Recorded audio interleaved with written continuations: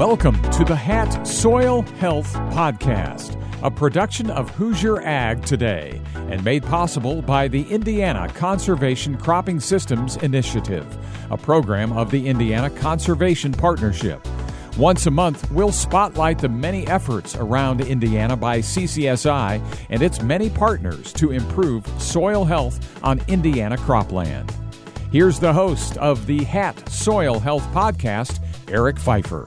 Welcome back to the HAT Soil Health Podcast, presented by the Conservation Cropping Systems Initiative with additional support from the Indiana Corn Marketing Council and Indiana Soybean Alliance. I say welcome back because if you're tuning in for this podcast, that probably means you tuned in for our last podcast.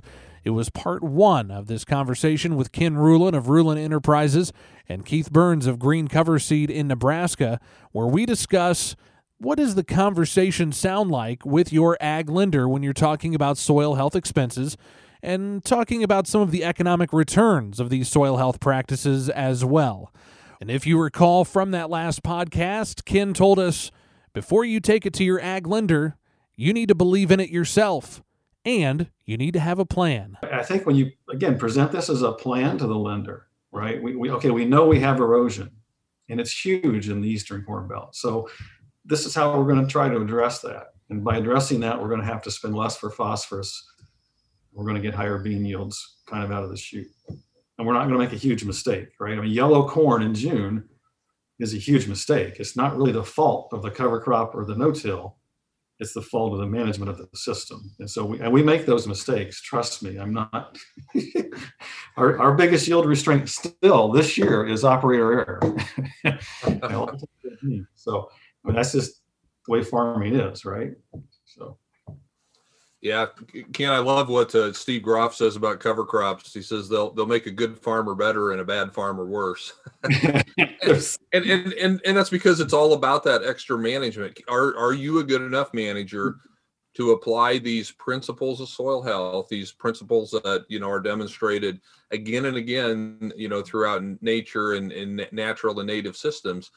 Can you apply those to your farming operation? And the ones that can figure out how to do that could drastically reduce their inputs and increase their profitability. I want to go, you were talking about, the value of the carbon and the value of that topsoil and organic matter. I came across some research the other day. Jim Horman did this out of Ohio State University. And this is just, it's really good information. Basically just strictly the nutrient value of soil organic matter, not talking about any of the other benefits of soil organic matter, just simply the market value of the nutrients in that is $465 per 1% of soil organic matter. $465. So if you can increase your soil organic matter by 0.1%, which in a proper system, you can do that. You can increase 0.1% per year. That's $46 of increased nutrients right there. And then the other part of the study that he had talked about the water holding capacity value of an extra percent, because for every percent of organic matter, we get an additional 25,000 gallons of water storage. Again, if it doesn't rain, you can't store it. But most times our droughts aren't caused by lack of rain. It's caused by lack of catching and keeping the rains that you do get. So the calculations that they did there, for every 1% of soil organic matter, you get that extra water holding capacity. For corn, that equated to 7 bushels yield. For wheat, 6 bushels, and for canola, 4 bushels. So all of those, $25 to $30 of additional income, just simply because you can hold more water and have that available when you need it. So, if you start looking at those numbers, again, those are things that you're not going to necessarily realize that first year. But those are the things that your banker needs to, those aren't things that necessarily go on an income statement, but they should definitely go on a balance sheet because it's contributing to the overall value of your operation. And then once you start building them up, now they start, just like any investment, they start paying a return or a dividend every year. Because now when I've got that, we've increased our organic matter levels when we started no-tilling and doing cover crops from about, 1.6, 1.7 to our farm average now is probably 3.2. We've kind of doubled in about 20 years. That's a little less than 0.1% a year, but it's not far off that. So we've added a tremendous amount of value to our soils because of that organic matter. And now we reap the benefits of that every year. Yeah, Eric, just to kind of go with what Keith was talking about there, we've been doing 1 acre grid soil sampling and management for over 25 years now. So we've got a pretty darn intensive database on, pushing 7,000 acres and however many 100,000 soil probes that is. But when you look at that, the organic matter increases, we're only averaging about 0.5% a year. But if you think about farming, that means in 20 years, we will have basically doubled the carbon content. I mean, you end up going from a 2.8, or like Keith has gone from a 1.8 to a 2.6. And if you look at the data out of University of Illinois, which I don't have in front of me, but there's really, really good data on percent organic matter and yield potential. And it's not even a straight line. It's more of an exponential line until you get up to about 6-7%. So what happens, Eric, is again, I think you want to come back to the lender and talk about a plan. And that's why we like to tell people, you don't need to worry about us. We're not very good farmers at all, but our grandkids, you really should worry about our grandkids. We're going to have farms with 50 to 100 bushel per acre higher yield potential with no inputs. So I'm trying to add some data to what Keith is saying on a real farm in Indiana. We can show you the soil tests from 1994 and from last year, and the carbon's going up, the yield potential is going up, our yields are going up, our inputs per bushel produced continue to go way down. And so how do you compete with that long term in this business, which we're producing commodity corn? And I think that's kind of the strategic. When you sit down with the lender and talk about, okay, we're going to have a 5 to 10 year plan here. We're not going to spend $250,000 the first year. We're just going to plant cereal rye after corn stalks. And we're going to come in and maybe put some rapeseed on these really, really hilly fields, so we have a little bit of green growing in May when we get a big rain in Indiana. And see, then you can start talking about, well, if we just save a little bit of carbon here or stop losing carbon here, and then over time that becomes cumulative. You can add some chicken litter into the program or some peat moss. I mean, you can add carbon into it to actually jumpstart it. There's just tons of things you can do. But I think if you sell it to the lender as a plan, right, we're going to do this in a systematic way, and we're going to work with Keith and get some good expertise brought to the field level. I find it very hard for them to turn it down. If you're just going to walk in the door and say, I want to spend $250,000 on cover crop seeds, yeah, they're going to have some real issues.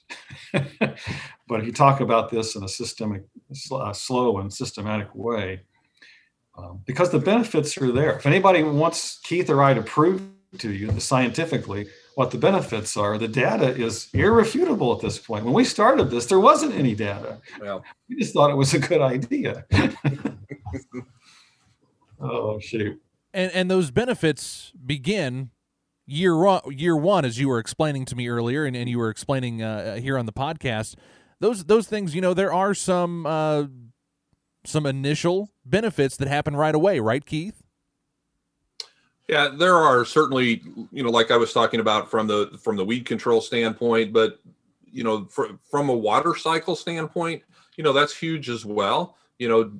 Because you can use cover crops to either get rid of moisture or to conserve moisture. It's all about how you manage them and how long you let them grow and when you terminate them and things like that. So again, it comes back to the management and the manager's ability to, take advantage of what's out there. But certainly the weed control benefits, the additional nutrient cycling, you can get really kind of crazy. We did an experiment this year on our farm. Last year we grew spring triticale and we harvested it for grain in July. We came in and we planted hairy vetch and buckwheat together in the summer. We harvested the buckwheat in October, and then we just let the hairy vetch grow, and then we planted some rye into that as well. And this spring, it was another kind of a cold, slow spring for us. So we had to let that hairy vetch really grow out into about the first week of June. But when we went out and we sampled that before we planted, and we planted some of that we planted to sunflowers and some to popcorn because it was getting kind of late for conventional corn. We had 4.5 tons of dry matter and about 200 pounds of nitrogen produced just in that biomass of that hairy vetch rye combination. I mean, it was massive. And so we went through and we rolled that down and we planted straight into it. And we were able to grow those crops with no additional nitrogen. We put a little bit on the popcorn, but I don't think we would have needed it. But, so you can go beyond just the simple and really start to get those benefits. Because, what's the market value of 200 pounds of nitrogen and, saving some herbicide passes? Because we didn't terminate it with herbicide. We terminated it with a crop roller that we mounted right on our planter. So again, that's an upfront investment in additional equipment. There's no way I would have done that in year 1 or probably even year 2, 3, or 4. But as we got more comfortable with the system, we started adding other things in. It's a little bit like an adrenaline junkie, you've got to go out there and take that risk. And then pretty soon, well, that risk that we know that works. That's not risky anymore. So what's the next thing? What's the next thing that I can try? And I know Gabe Brown always says, if they're not failing at a number of different things every year, they feel like they're not trying hard enough. Because if you never fail, then that tells you that you're probably not trying enough new things to see what might work. You're listening to the HAT Soil Health Podcast presented by the Conservation Cropping Systems Initiative. And as we wrap things up here on the podcast, something I ask every guest when they come on, and Ken, I'll start with you, and I know you've touched on it a little bit already, but I want to ask, what advice do you have for that first time, that farmer who's trying to do this for the first time, get into conservation practices, whether it be no-till, whether it be planting cover crops? What's your best advice? So I like to tell people 3 things, Eric. First of all, when you get the 3-inch rain, put on your boots, walk out to the edge of your field and take a water sample and just stop lying to yourself. Look at how bad it is. All right. I understand, at least where I live, this is where all the big money is going. It's going into the Ohio River. So understand it's not like we live in this perfect world. We don't live in central Illinois where there's no slope and it rains perfectly every year. We live in Indiana and we get a lot of these 4-inch rain events. And then we have 12 weeks of no rain. So if you capture the whole 4 inches, you got plenty of water for the 12 weeks. But if you don't capture it, you don't have enough. And so the first thing is just remember that you're not competing with this media-induced perfect cropping system, right? The average yield in Indiana this year is a record yield of 189. So if you think that you got to grow 240, well, okay, you're just never going to be successful, right? Or you're going to be depressed your entire life. So I think the first thing is just understand, okay, we're fighting against Mother Nature. We want to fight with her. We want to work with her. So just kind of remember that as the baseline. The baseline isn't this perfect image of a clean plowed field, because it's not perfect. When it rains, it goes in the river. So that's the first thing, is to understand that you're trying to manage a system with a lot of adversity. And so you want to be resilient. And the second thing we like to tell people is, don't put this by, if you're worried about this, don't put it by the front driveway. I mean, everybody's got a few fields out back that you can experiment with that people have to have a drone to see. So learn back there and then bring it up front. But the other thing is, as Keith is saying, is we really view this as a long-term strategic mindset advantage. We planted 400 acres of corn this year into prevent plant ground from last year. Our family had never planted an acre, had never not planted every acre from 1869 until last year. So last year was pretty rough weather-wise. We planted 400 acres this spring into what would have been 8-foot tall cover crops. And yes, the neighbors thought we were crazy. Average yield on those 400 acres is over 215. With growing huge amounts. I mean, we had to uncover the planter after we planted each field because it was picking up so many sunflower seed tops and stuff. So I would never recommend you do that. But I would also recommend to you that, yes, if you're going to plant no-till into a field that has poor drainage, you got to wait and do it May 20th. our highest yields in those fields don't occur in April. Don't believe the Purdue data. Go to that fields data. You plant those fields after May 20th, and they almost always do really well because you catch the September rain on the poor dirt. So I guess, again, from our perspective, Eric, it really comes down to just kind of being systemic about it. Understand that, yeah, we're going to have some problems. Our corn won't look as pretty maybe June 5th as the neighbors, but we're not in the pretty corn June 5th campaign. And if you are, I don't recommend you do this. It's going to be really hard to make yourself feel good. But when you come back in September, and you can't make it across the field when you open a land up without stopping in a drought, then you're feeling a lot better about it. So again, you need to have a little bit of a long-term perspective and realize that, your grandfather started learning stuff. We're getting closer and closer to our grandfathers all the time. That's why Keith can do things with no chemicals. Dan DeSitters can farm with no chemicals and grow 240 bushel corn. We're going back to the way our grandfathers did it when they didn't have all this cheap and easy technology. So we think you get back in tune with the soil, give yourself a chance to make some mistakes. Worst thing you can have to do is just have to replant, right? Well, that's not a big deal. You get free replant. So, it's just, again, you can learn, you can make some mistakes. The world doesn't end. But yes, when you make a mistake, you have to recover quickly and make some decisions and start over. That's what Keith was saying about, you want to make mistakes. And the last thing I tell people, the third thing is, and I'm not trying to be offensive, but I really think you need to just ask yourself, what if we're right? What if Keith Burns is right? What if the Rulins are right?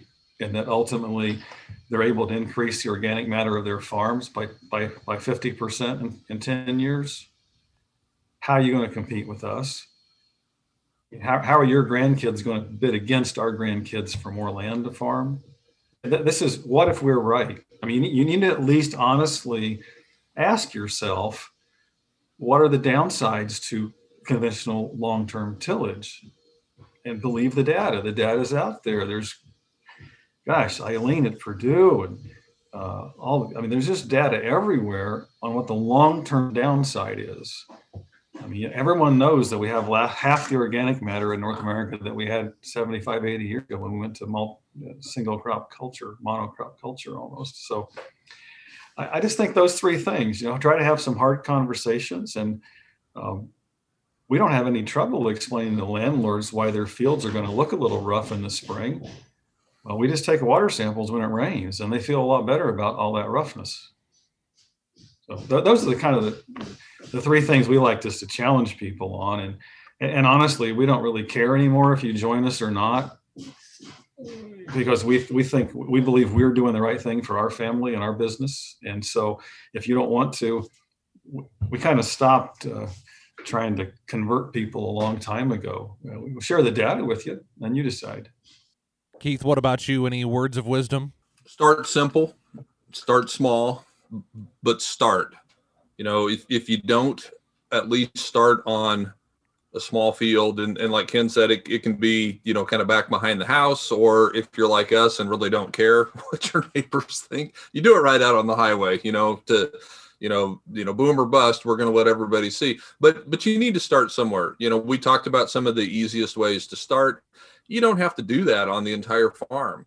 And I would totally agree with Ken. Do it on your worst farm. You'll see the biggest improvements on the worst farms. Don't do it on the field that doesn't need the help. Do it on your worst farm. So start simple, start small, and then don't try to do it by yourself. There's a lot of resources out there, both locally and globally, with the internet. I tell people all the time, go get a new degree at YouTube University, because there's so much good content out there. You can literally watch hundreds of hours of top-notch soil health, presentations and videos and speakers that, you could just, literally it's the equivalent of a college degree if you're willing to work at it and take the time to do it. But then more locally, Indiana is, in my opinion, it's the envy of the rest of the country. I'm actually chairman of the Nebraska Healthy Soils Task Force. We're trying to put together a soil health plan for Nebraska. And one of the things that we look at is what's Indiana doing to make themselves so darn successful with their CCSI initiatives and just all the great things that have come out of there. So there are a lot of resources in Indiana that people can draw on if they have questions. You got great people like Rulons. And what I found is that people that are in this regenerative ag, soil health, whatever you want to call it, they are the most open, the most sharing, the most caring. And like Ken said, they may not be out there beating on your door trying to convert you, but if you go to them, they're not going to shut you out. They're open and they're willing to share because they see how it works. And they're just very generous people, and by and large, in my opinion. So start simple, start small, but get started, and then don't do it alone. Reach out to all the resources you have around you, because that's going to give you a much, much better chance of success right out of the gate, and not have to take those bumps and bruises right away. Keith, I'll give you an opportunity here to plug your website. A lot of great information there as well. Sure. Yeah, I appreciate that, Eric. Yeah, we our website is www.greencoverseed.com. There's lots of information out there about cover crops. We have a smart mix calculator. If you don't know where to start, it can kind of help you build a mix. And then I would also encourage you, we've got a lot of good content on our YouTube channel. We've been doing weekly webinars with some of the top minds in the regenerative ag movement, John Kemp, and we've got Christine Jones coming up. You can go to YouTube and just search for the Green Cover Seed channel. And again, there's hundreds of hours of great content out there, not only on our channel, but on others as well. So I would check out those two resources. Keith, talk to me about, it's called First Acre, right? Yeah, Eric, what we have is we have this concept. We didn't invent it. We just kind of took what other people were doing and tried to make it better. We call it the Milpa garden, MILPA. Milpa is a Mesoamerican term that, the Native Americans, centuries ago would have been using. And it describes a system where they're growing multiple crops together in this big polyculture. Think of the three sisters, corn, beans, and squash, but then they added other things in there as well. So it was more than the three sisters. It was the whole family reunion, kind of all growing together. And then they would harvest that for edible food. And so we've kind of taken that concept and brought it back, and we call it the Milpa garden.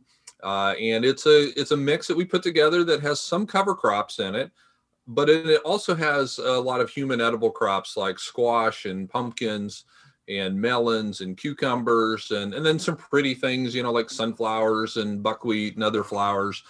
And the theory here then is that you put that all together, and you can also call it lazy man gardening if you want, because then you just go out and you drill it, not across the whole field, but 1 or 2 acres. And then you have a garden that you can go out and harvest some of this produce, in addition to really having a big boost in soil health. So we started doing this, and we really saw the benefit and the value. And so we've created what we call the First Acre program, which if a farmer is willing to donate an acre of their ground and the labor to do it, we'll donate the seed to any farmer who's willing to plant that and have a plan of how they're going to get that harvested and donated to a community food bank or a homeless shelter or a nursing home, different things like that. One of the great things that we've seen is that it's also a way to involve community. So you don't have to go out there and pick it all yourself. Have the FFA chapter or 4-H club or your church group. They love doing that because it's like a scavenger hunt out there, because, you never know each step. You might step on a cucumber or a watermelon or a gourd or a squash. It's just fun. And so, get the community involved, glean it, donate it. And we're happy to donate an acre's worth of seed. We're also setting it up this year because as this program grows, it gets more and more expensive to do. So we're going to set it up this year to where we're going to allow other people who really think this is a good idea. They can come onto the website, they can pay for an acre's worth of seed, and then have someone else plant it and harvest it and donate it on their behalf.